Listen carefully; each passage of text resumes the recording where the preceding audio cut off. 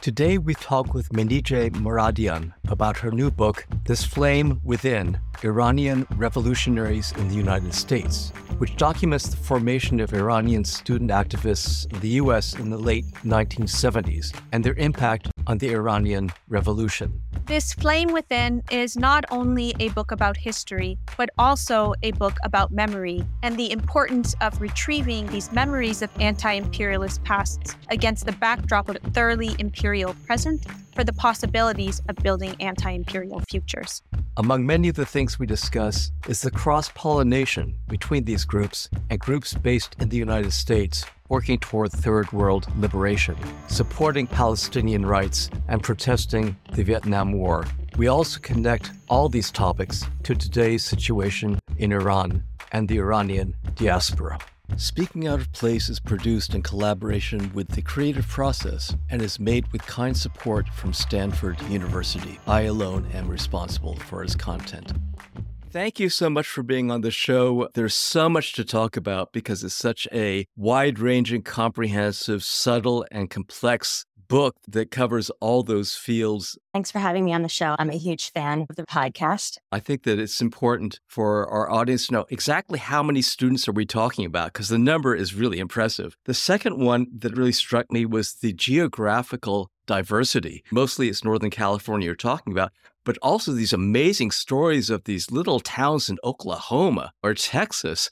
And I remind our audience, most would not imagine this, but back in those days, we had a telephone, a mimeograph machine if we were lucky, and face-to-face. There was no internet, and to maintain and grow a network of diasporic activism was no easy task. Iranian foreign students start coming to the U.S. in the years after the CIA coup. It's a typical pattern, right? The U.S. would overthrow a democratic government, install a dictator, and then start recruiting foreign students to train them in the ideological and technocratic skills they would need to make the country favorable for U.S. interests. So you start having Iranian students coming in the late 1950s. The numbers increase throughout the 60s and 70s. Tens of thousands of Iranian students, more than from any other country, come to the United States to study. At the moment, at 1979, the moment of the revolution, there are 50,000 or more students in the United States. So it's by far the largest foreign student population here. The geographic spread, it's really interesting. Again, this also changes over time because more and more students start coming, and also because in the 1970s, it became possible for less affluent students to come. For the first time, there were more like government scholarships available to certain groups of workers in the oil industry, for example, to their children, for example. They were not like blue collar, but more like white collar office workers, that type of thing. But before that, it had been mostly wealthy families who could afford to send their children abroad and who had access to education in the first place.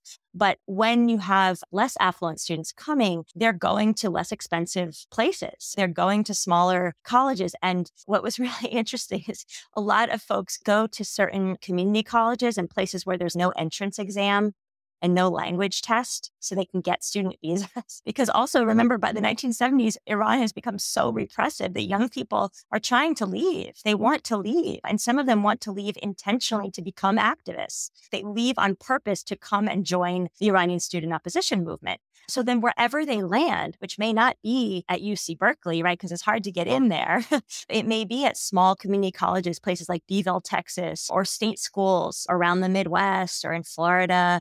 They form chapters, right? It just took a handful of Iranian students and you'd have an ISA chapter. And then they would connect and network and converge with conferences and regional events. Like, for example, there was a Texas-Oklahoma region that brought together several local chapters. So they were incredibly well organized. One of the fundamental keywords is affect, and it seems like a pretty abstract and atmospheric word, right?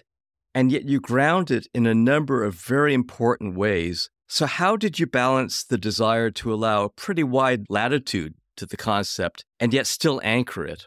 Well, I decided to turn to affect theory. And I say in the introduction, this is not a word that you often hear outside of specialized academic fields. And I did want the book to be accessible beyond the academy. So I spent some time explaining it and defining it. And talking about how I'm using it. But the reason I'm using it is because when I was asking the former members of the Iranian Students Association about their memories, their experiences of student activism, of the Iranian Revolution, when I was asking them why they participated in so many other liberation movements that were not directly about Iran, and hopefully we'll get into all of this in the course of the conversation, they kept talking about their feelings. They kept talking about a shared sense of injustice, the desire to take a militant stance.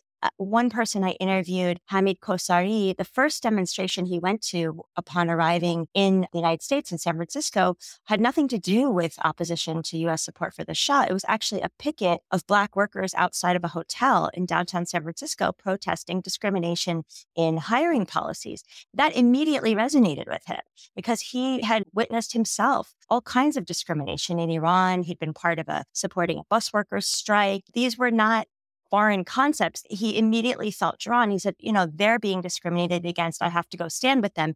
Even though he didn't really know that much about the history of anti-Black racism or the specifics of the African-American experience in the United States, that came later for him. What came first was the recognition that there was an injustice and the desire to stand against it. So I ended up really working with the notion of affect, the way that our bodies are constantly registering our experiences of coming into contact with the world. And when we experience something that puts us in a state of unease or discomfort or anger or hurt, we may not yet understand the causes. We may not have yet an analysis of why we feel this way or why this thing is happening to us. But we are carrying that affective experience within our bodies, and it shapes us, it orients us, it changes us. And the way I talk about it, it's like a reservoir. It's like a latent set of energies and potentialities that can be mobilized later. And if we think about politics, certainly at this moment in this country, it's really hard to understand why people gravitate towards certain ideas or parties or explanations for things. It's certainly not always about empirical evidence, but it's always about affect. There is something that is compelling people. There is some place where those inchoate energies, the body's accounting of experiences, is attaching to some kind of explanatory framework that people are finding compelling. And so instead of taking at face value the idea that, back in the 60s and 70s, people were just revolutionaries.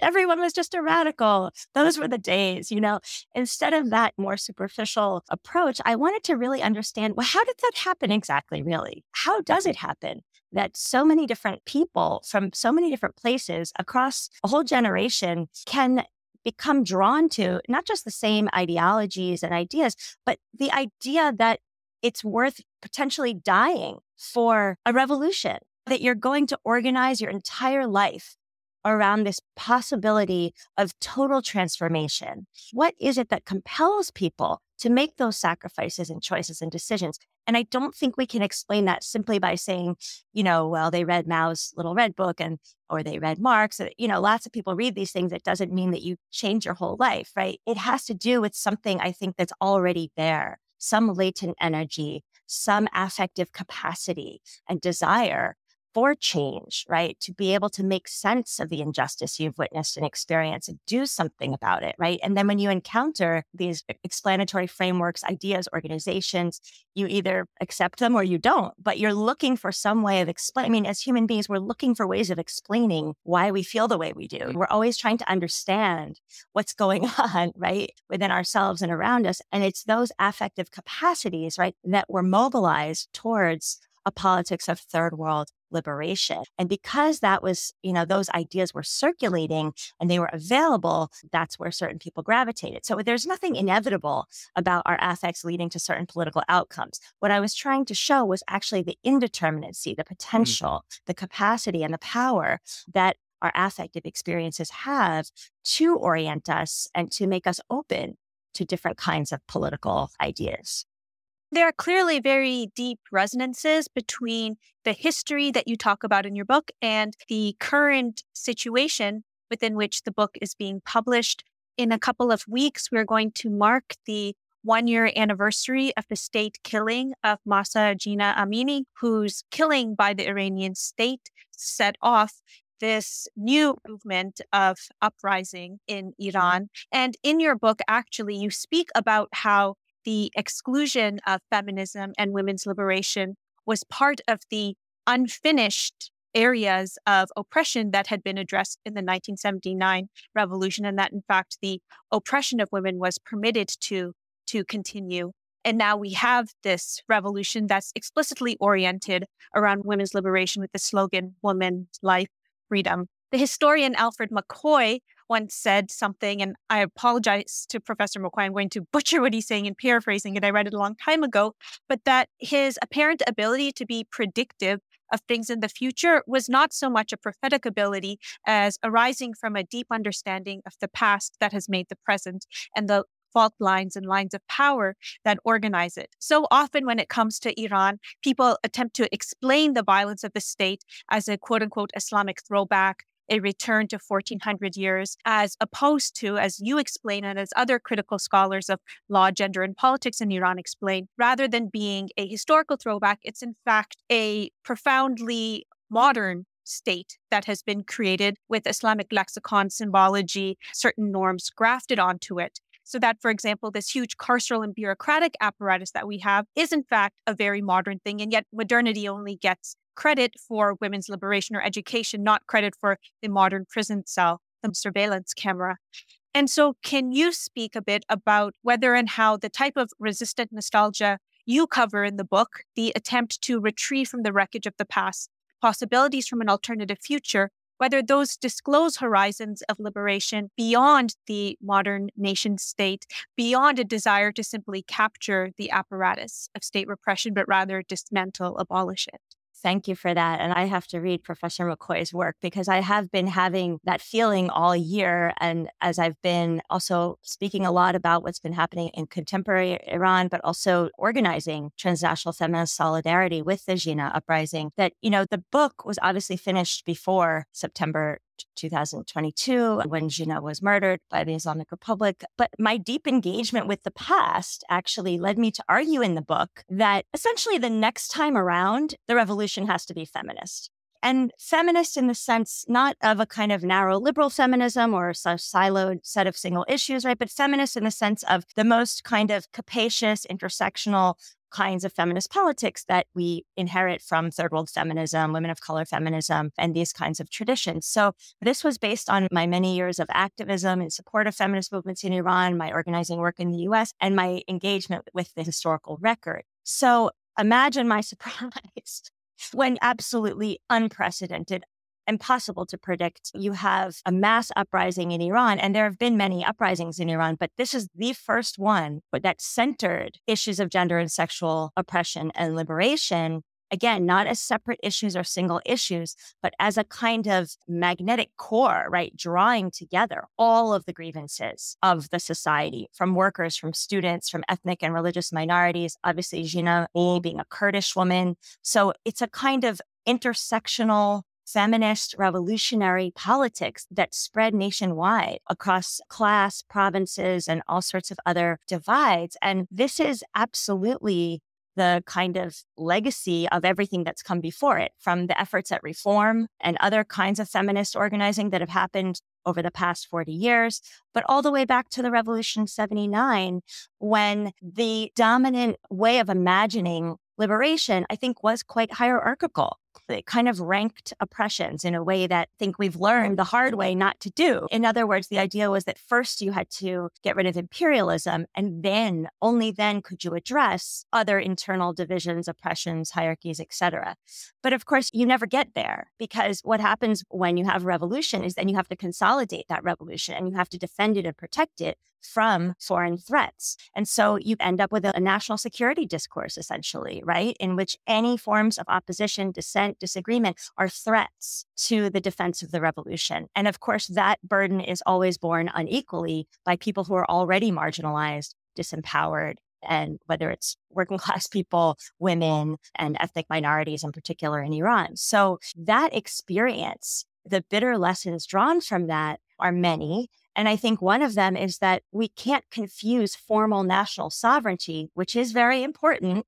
I'm not saying it's not, right? But extremely important. But we can't confuse that with freedom or liberation or justice. And that all nation states regulate gender and sexuality, and all nation states in a global capitalist context produce massive economic inequality, polarization, and then require huge repressive apparatus to maintain that unequal status quo. And in fact, as the scholar Golnar Nikpour points out and is writing a whole book about this, the prison system in Iran was, of course, developed under the US-backed Shah and was very much part of the project of modernization and development in Iran. And it's that prison system that's inherited and repurposed then by the Islamic Republic to persecute dissidents. And that's still, unfortunately, to this day, bursting at the seams with young people, with poor people, with activists, journalists, and also just really, honestly, mostly poor people, just like in the United States.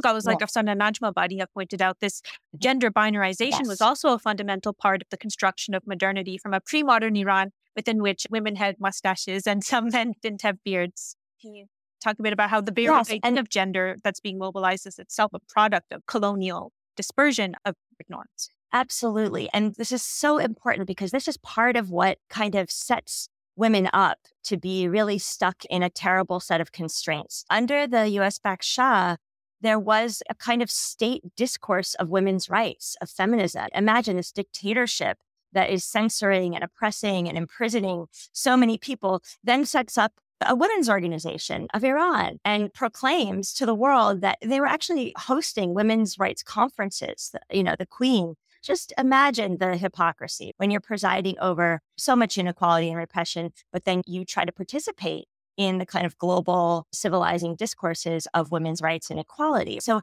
that discredited feminism for the left and for many others who were against the Shah and against foreign domination over Iran, understandably. The whole project of kind of feminism was understood to be a top-down, state-led, contradictory, vacuous process, right? Because, of course, the majority of women in Iran, as working-class women, their rights were not advanced under the Shah. There was massive poverty, illiteracy, a lack of access to healthcare, and many things. However, because of this effort to participate in the modern civilized world of nation states, the Shah also did feel some pressure to do things like reform the family law. Women were given the right to vote. And of course, this is full of contradictions because what does it mean to vote in a dictatorship, right?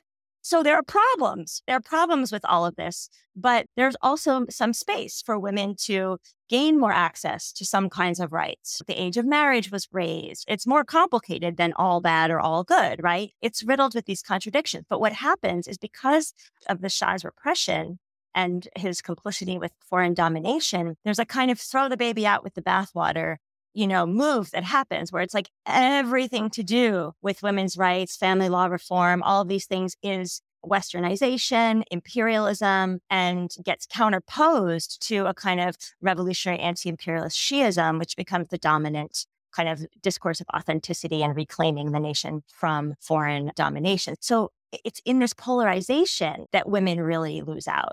And of course, there were so many Iranian women who were against the Shah, who participated in the overthrow of the Shah, but also wanted equal rights. The book really, it follows the arc of these Iranian students. They come to the US to get this Western education. They're supposed to go home and help to westernize and modernize Iran and kind of US capitalist development model.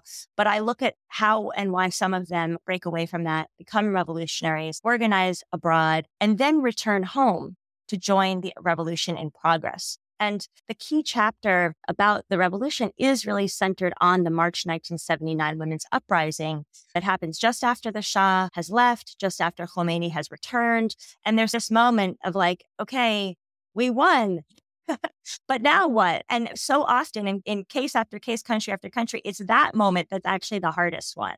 It's right after you win that you then have to figure out, how are we going to live? What kind of society are we going to have?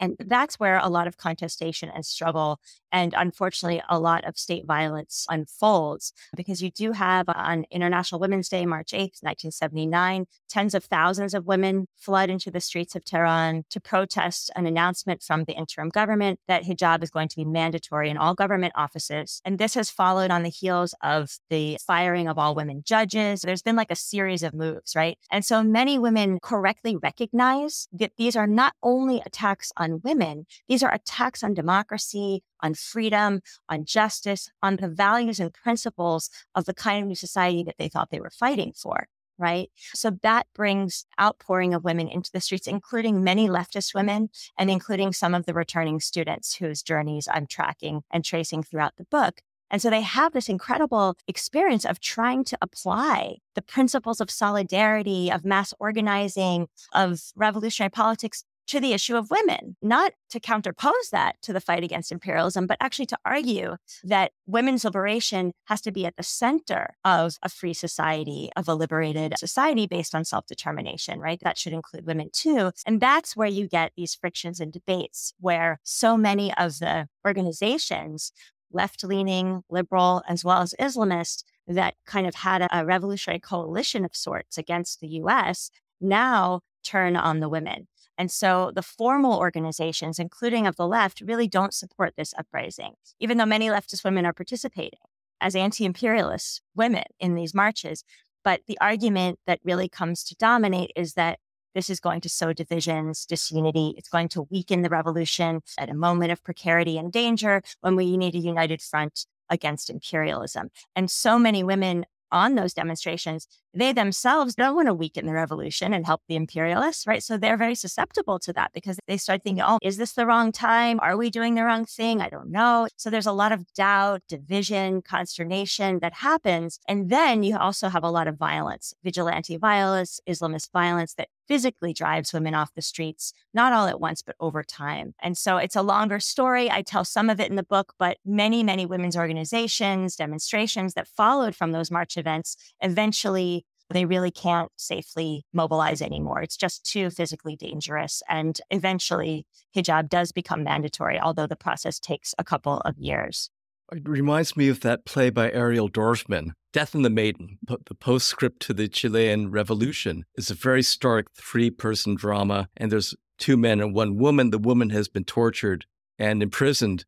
And of course, her husband is now working for the new Human Rights Court. And they're saying, if you survive, you have to take a back seat because only families of those executed count. And she says, why is it we who are always told that our rights come last? Right. The state has to consolidate at this moment. So it's a very interesting parallel. And I'm glad you have these great illustrations and newspaper clippings in the book. I remember when that photograph of the Shah and Jimmy Carter on the White House lawn, wiping tears from their eyes because they were being tear gassed. And the whole concessions for women's rights was subordinated to the human rights discourse because, after all, Carter was running as the human rights president. And that brings out exactly what you're saying, all these contradictions, because the Shah is giving way to Carter in these meaningful and yet, at the end of the day, meaningless concessions, but meant to diffuse opposition. Could you talk a little bit about what Joey Slaughter calls Human Rights Inc., the way in which the human rights assemblage worked toward, but also against, ultimately, the revolution? Yeah, it's interesting because Carter really has that reputation, especially given what came after, of being one of the last sort of maybe good presidents, and there are many things we could probably critique about Carter, but certainly it must be said that he stood by the Shah till the bitter end, and that support for human rights, perhaps he naively thought he would influence the Shah over time, but that's a hard one to swallow for me because it was quite clear that the Shah had been torturing dissidents for years. And at the end of the day, Iran was such an important strategic U.S. ally in a part of the world we call the Middle East, and not just the oil, but also as a bulwark against Arab nationalism, meaning Arab anti-colonial and socialist movements, and support for Israel. So, Saudi Arabia, Israel, Iran, these were like the linchpins of U.S. domination over an entire region, right? And so Carter was going to stick by his man in Tehran pretty much no matter what. And famously, the elite intelligence establishment in Washington really didn't see the revolution coming. They really didn't think the Shah could fall so easily, given how much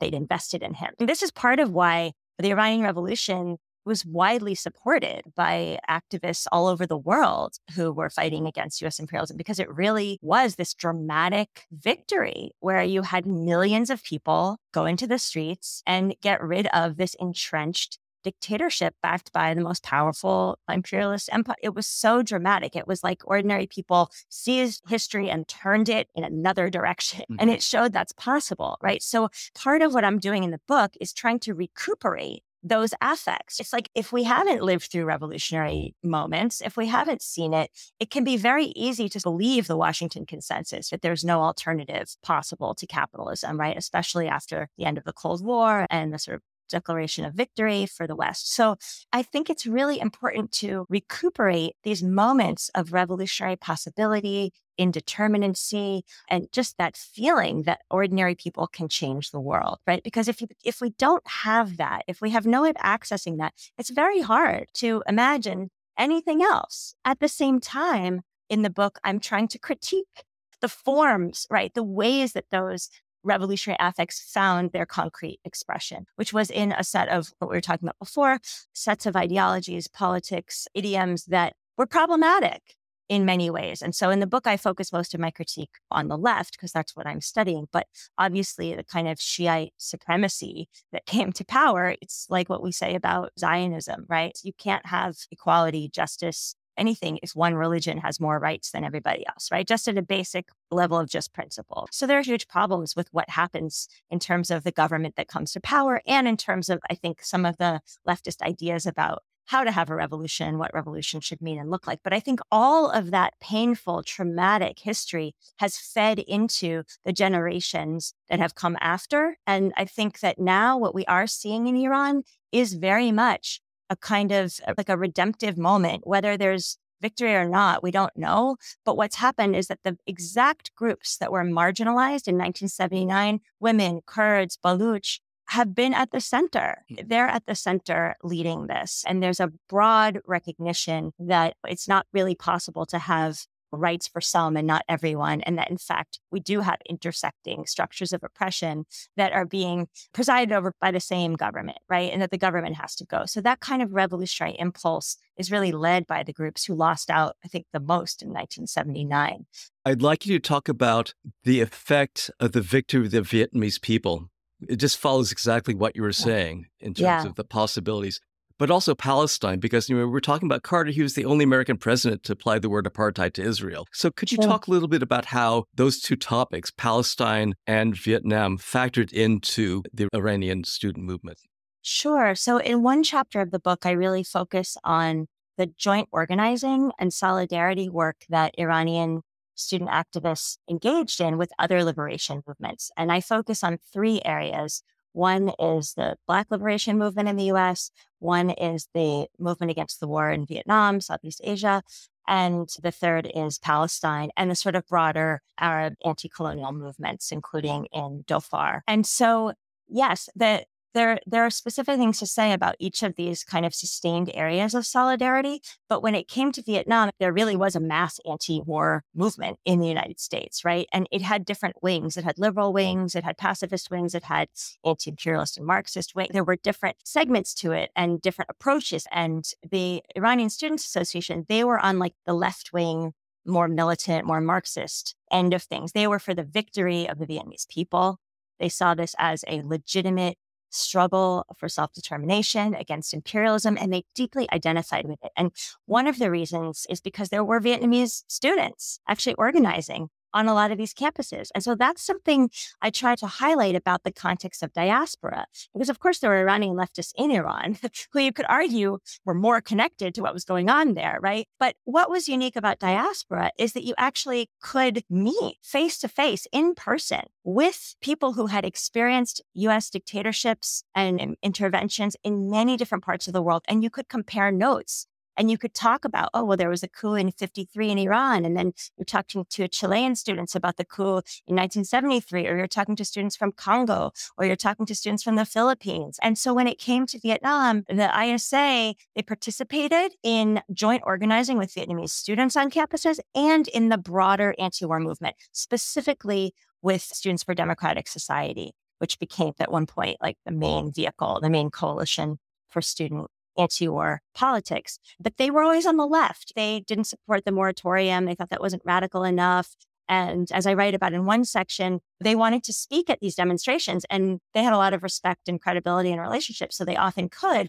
And in one moment, one ISA member recounted that they wanted to speak at an SDS anti-war protest in Washington, D.C., and they wanted to also mention Palestine. They wanted to make the connections between U.S. support for repressive regimes and for colonization from East Asia all the way to West Asia, right?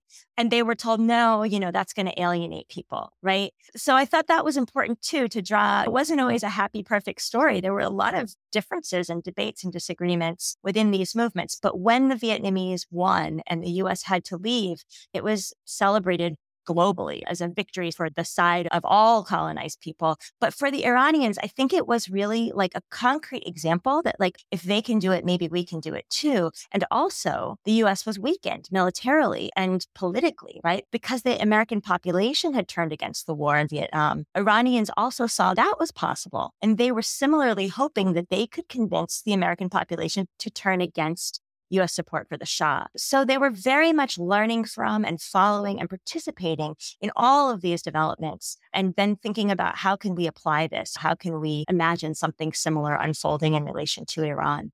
You also spoke about the solidarity with Black liberation struggles. Some of the most poignant anecdotes in the book are those where the Iranian students in the U.S. speak about how they immediately recognized the police brutality and oppression of American police against Black people in the U.S., not out of any deep knowledge of the history of the U.S., but because they recognized that same fear and brutality that was meted against them by police in Iran. We spoke about tear gas earlier, and tear gas now has become one of those paradigmatic examples of the material connections that link these transnational exercises in police brutality, from Palestine to Black uprisings in the U.S. Tear gas, in fact, outlawed as a weapon of war, but permitted as a weapon of police.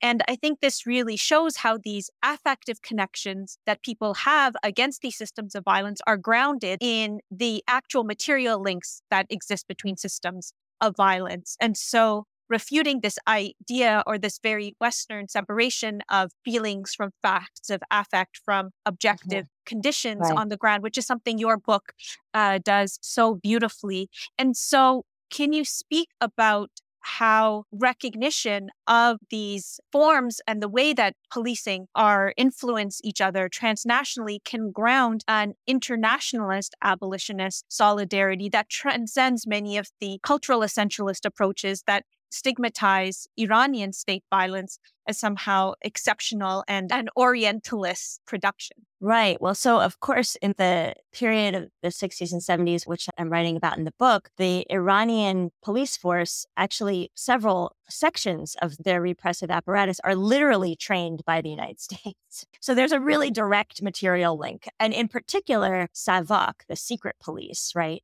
is established and set up by General Schwarzkopf in Iran. And then they're also trained by Mossad agents. So this is a very transnational operation they're running there. But essentially, the SAVAK becomes notorious for persecuting dissidents within Iran. But they also, with the permission and knowledge of the United States government, have agents operating in the United States to police and surveil foreign students. This is actually true of many third world countries with allied U.S. dictatorships. They had secret agents, their secret police forces had agents in the United States to track South Korean students, to track different, right? It's not just Iran. This is like a much more widespread phenomenon. Part of why the Iranians are being directly persecuted by a force that's literally comes into being because of U.S. training and backing and support. But in terms of the connection with the Black movement, there's a couple of really important things about this. So one of the main areas of organizing work that Iranian students engaged in abroad was campaigning to free political prisoners back in Iran, right? They thought that if they could expose the injustice, the sham trials, the torture, that surely this would offend the democratic sensibilities of American people, and they could, again, erode support for U.S. policy in Iran, bring more people to their cause. So when the Black liberation movement, there are so many political prisoners. This becomes one of the main areas of campaigning and organizing and activism for Black revolutionaries and activists, because so many of their leaders and cadre are in jail. And so this becomes a kind of very concrete, very obvious point of solidarity and connection. That, of course, the Iranian activists are going to show up to the Free Huey Newton demonstrations and put up posters to free Bobby Seale, Angela Davis. Of course, they're going to be there and put their bodies on the line, because that's exactly what they're trying to stop in Iran. It's the same kind of idea that people are being persecuted for their beliefs. And they also thought that if they could help undermine the U.S. repressive apparatus here, it would also help to weaken repression in Iran. They were imagining that they were part of a common struggle with racialized minorities in the U.S. against a common enemy, which is the U.S. government, right? So anywhere where that enemy is weakened would be good for everybody. But that's a more intellectualization of it. In practice, when you see people being beaten up by police, and you yourself have been beaten up by police or watch your friends be beaten up by police in Iran, it's not really hard to feel a connection. And the connection is outrage, it's indignation. It's, we're not going to let this stand. And so you do see Iranian students throwing themselves into the fray, so much so that they get persecuted by U.S. police, the FBI, and infamously the San Francisco Tactical Squad, which is literally formed and deployed against Black people, is also deployed against Iranian activists. You have a situation in which the same militarized police units are going after both groups, right? So the reality is that as soon as Iranian students start protesting U.S. policies, the more militant they become, the more they feel they have in common with other militants who are also resisting state repression. So that becomes the link, is what kind of response do we want to have to state repression? How are we going to take it? Are we going to turn the other cheek? You know, the ISA, they were not big fans of the nonviolent wings of the civil rights movement. They were with the militants, right? They were with the Marxists, the revolutionaries. That's where they felt the connection. Because even when the Iranian students were embracing nonviolent tactics, for example, their occupation of the Statue of Liberty, they were still labeled presumptively, quote unquote, terrorists by U.S. authorities. And it seems that even among the left now, there is still a residual grant of legitimacy that is given to state violence that separates presumptively legitimate state violence from the violence or nonviolence of non-state actors. So, for example, even when leftist activists are labeled as terrorists, sometimes the left response is to say, oh, well, we're not terrorists, unlike those other actual terrorists over there, in a way which fails to deconstruct the category of the quote unquote terrorist and how it's really, from its inceptions in suppressing anti-colonial resistance, from its inception, the category of the terrorist has really served as a foil to legitimize state violence in the first place. So often, too, we see some anti-prison and police activism continue to be organized around the categories of the truly guilty versus the truly innocent targets of police and prison brutality, contra to which say that all prisoners are political prisoners because mass incarceration is an inherently political formation of state violence. And so again, how do these resistant nostalgias, recovery of instances like this labeling of the Iranian anti-imperial activists as terrorists, how do recovering those help us to question this dichotomy that continues to reproduce itself between legitimized state violence versus presumptively or labeled illegitimate resistance to state violence? Yeah, so I want to answer your question by taking a step back and just explaining a little bit more. The Iranian Students Association was initially a kind of just broad, almost like student union that was actually even set up by a CIA front group, and it was supposed to actually control students. But in the very early 60s, dissident students, supporters of the deposed Prime Minister Mohammad Mossadegh, who was overthrown in the 1953 CIA coup, supporters of Mossadegh, they seized the reins and turned the ISA into this opposition vehicle that becomes more and more sort of Marxist over time. And many of the students involved in the ISA are also members of different kinds of Maoist and Marxist-Leninist kind of underground parties. And so politically, there's a kind of support for the right to self-defense, the right to tactically deploy violence against a repressive state in the context of anti-colonial, anti-racist revolutionary struggle. in practice, because they're student activists in the US, their everyday practices did not involve arming themselves. They did not have like the same tactics as, say, the Black Panther Party, but they supported their right to do that. And that's why they would show up to defend them, because they understood that the crackdown and the labeling of Panthers as terrorists was absolute hypocrisy, and that the vast majority of the monopoly on violence was the state, right? And so they had that kind of principled position, right? Even though most of what they did were pickets and sit-ins and hunger strikes and sometimes building occupations, banner drops. But as time wore on, and by 1977, when it was incredibly frustrating that they had been exposing so much barbarism happening in Iran by the US-backed Shah, so many young people executed. I mean, just really horrific. And the US just keeps supporting. And now you have Carter talking human rights, who's bringing the Shah to the White House for the annual royal visit. And it's just too much. And so you have this mass mobilization of Iranian foreign students, the largest one ever, in Washington, D.C., outside the White House, what David referred to when the police spray tear gas to control the protesters, and it wafts into the Rose Garden, and the Shah and the Carter have to wipe their chemical tears. And it exposes that power is not invulnerable, that the protests are getting to them. But the militancy on that protest, which happens at the occupation of the Statue of Liberty, is February 77, when they get labeled terrorists by the Coast Guard. This demonstration is at the end of 77, November. And by that time in November, they're quite militant. So Iranian foreign students have come with a plan to defend themselves from the police, SAVAK agents, and the kind of pro-Shah crowd that's been essentially bought and paid for by the Iranian embassy and flown there to be a violent counter-protest. So you do have these kind of pitched battles that happen. Many people are injured. There's a lot of police violence. The police are on horseback, running people over. Many Iranian student activists end up in the hospital, but the blame is put squarely on the left. All the New York Times coverage, Washington Post coverage, they never talk about the fact that there was this bought and paid for anti-Shah crowd that were provocateurs, actually, and that there were SAVAK agents acting as provocateurs undercover. All of the blame is put on the student activists, the leftists. Their sort of hammer and sickle signs are evidence of their de facto guilt and their desire to cause mayhem and disrupt civilized society. And so you get this discourse of terrorism is always a racializing one, right? That is supposed to set them outside the bounds of sort of civil protest or legally protected rights to protest, right? They've gone too far. We no longer have to respect their rights, and now we can persecute them. And that ends up exactly being what happens. The INS starts doing what we might call special registrations, which is something that happens after 9/11, but it happened to Iranians then, where all Iranians in the US have to register with the INS. They have to prove they haven't fallen out of status, et cetera, et cetera. And it's this massive campaign to try to deport as many radicals, as many students as possible, who are now considered a kind of invading and hostile force, even before the Shah is overthrown. And of course, once the Shah is overthrown and then the hostage taking happens, it just ramps up even further.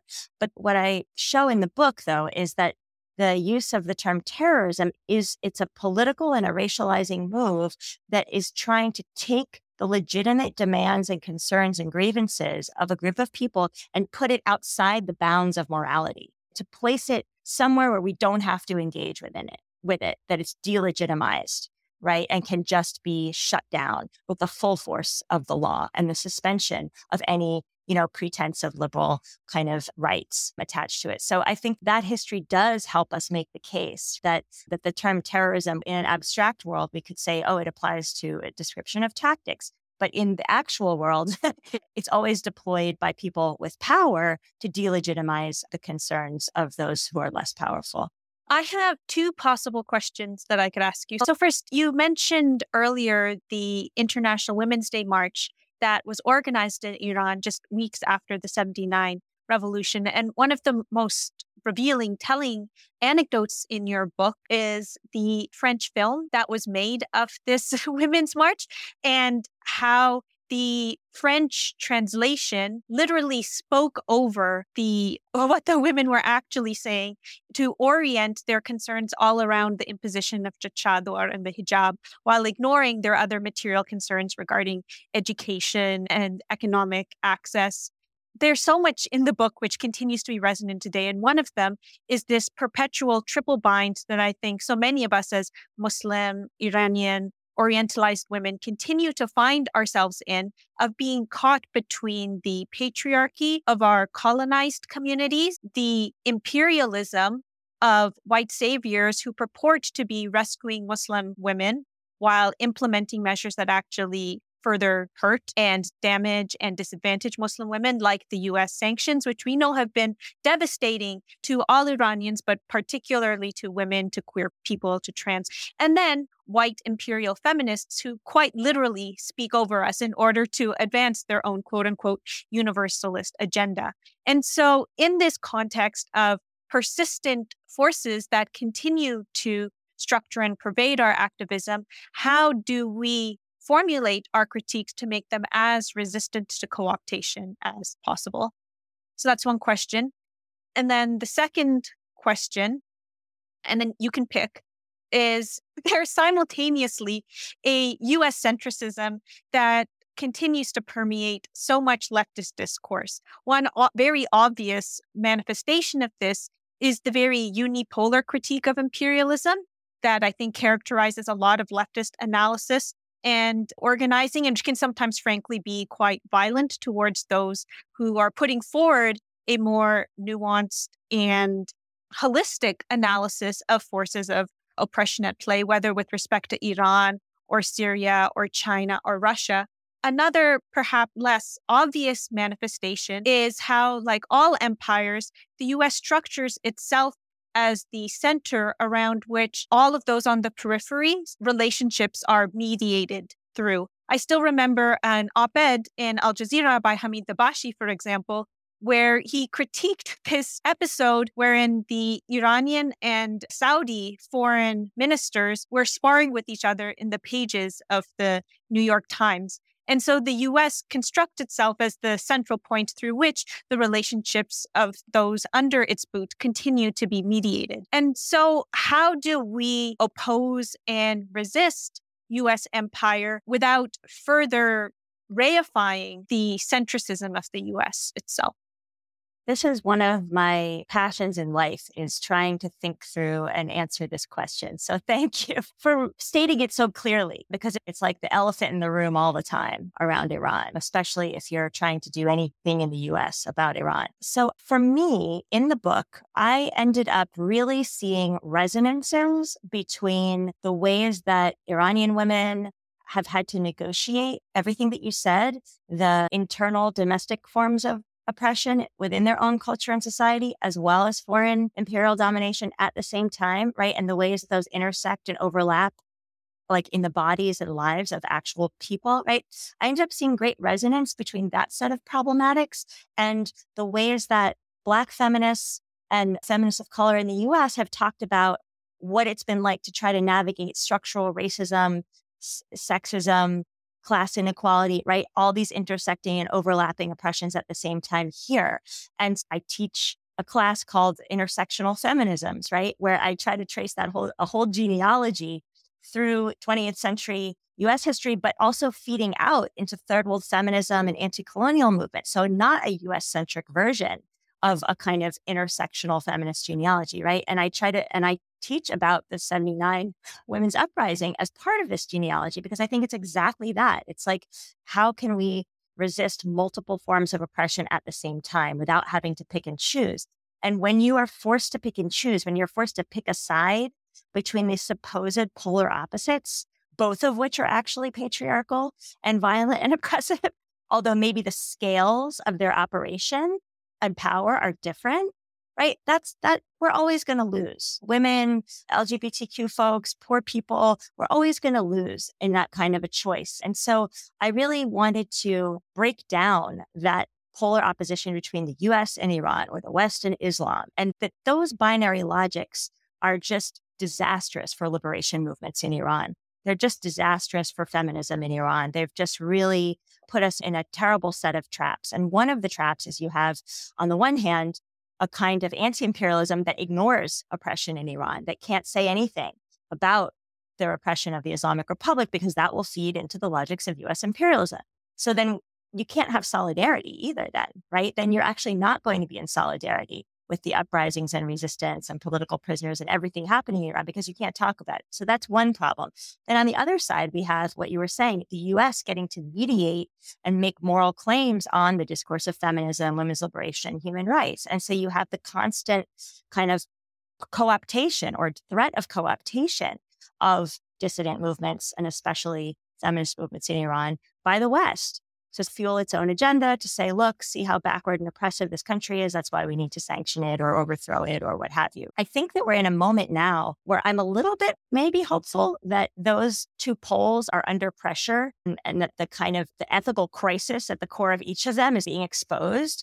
On the one hand, because we've seen in practice 20 years of U.S. wars and occupations that didn't liberate anybody, especially women in Afghanistan, Iraq, and did the opposite, but also because Iranian women are trying to liberate themselves. So they don't need saving. They're trying to liberate themselves. And the question for the anti-imperialist left is, do you stand with them? Are you on their side? Do you stand with them? Or is this silence that we have to maintain? And so I'm very impatient with the argument that all we can do is denounce U.S. imperialism because we live in the U.S. I don't think that speaks to the history of third world internationalism or transnational feminism that I recount in the book. I think that really means that we maintain a kind of U.S.-centric hierarchy in terms of whose struggles get to count, who gets to be an agent of history, and things like that. So I'm really invested in what I call in the book intersectional anti-imperialism. You can see I'm trying to draw from the insights and wisdom of these multi-sided struggles, experiences in the United States among Black and other women of color feminists, and then the experiences of so many women who participated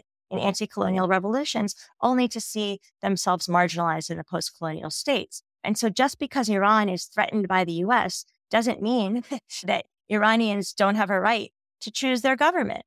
Right? They do. They have a right to choose their government. And so self-determination has to be about more than just keeping foreign domination out. Like, yes, that's key, but it should never be counterposed to bodily autonomy. Self-determination also has to be at the level of the body, at the level of your everyday life, your access to economic resources, to public space, to education, right? To actually live in relation to people in a way that's not oppressive. And that's what is happening in Iran now with the Jina uprising. It's that it's about a cultural transformation, a political transformation. We hope there'll be a truly political transformation in terms of the power structure, but people are not settling for a kind of more reformist approach, right?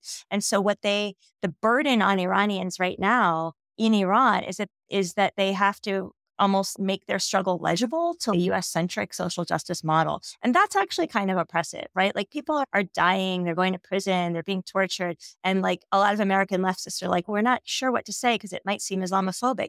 We're talking about Muslim people rising up. It's not Islamophobic. It's like the job of feminists everywhere is to intervene and change the oppressive aspects of their own cultures and societies. And why shouldn't Muslim women have that right as well, right? You have to have a really strange infantilizing hierarchy to deny them that right. I don't know if I've gone some way towards answering some of your questions, but this is obviously something near and dear to my heart. Well, these people whose stories you tell seem to have so much passion, and it seems like such a cathartic moment for them. So the question is, what things do they really want to get out into the world, given the fact that now they have this opportunity after decades and after being underground or exiled or imprisoned, now they have this chance with this book coming out.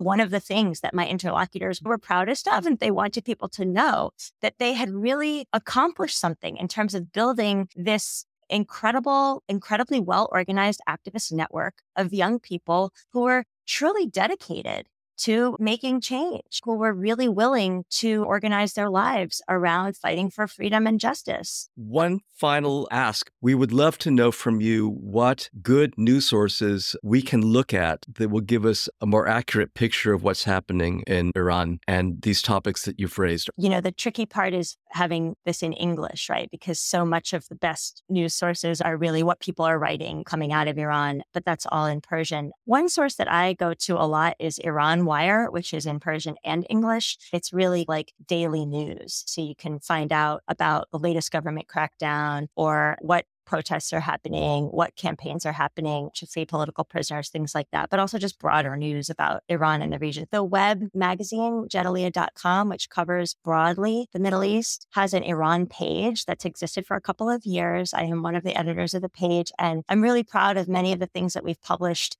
over the course of the Jina uprising, including some webinars and some translations of writings coming out of Iran. So I encourage folks to go and check out some of the coverage that we have there over the past year. Oh, that's great. So thank you so much for spending time with us. We could have easily spent another hour talking with you, and we would have still only barely scraped the surface of the many things that you cover in this book. Thank you so much, David. Thank you, Aziza. I've really enjoyed our conversation today. Thank you so much.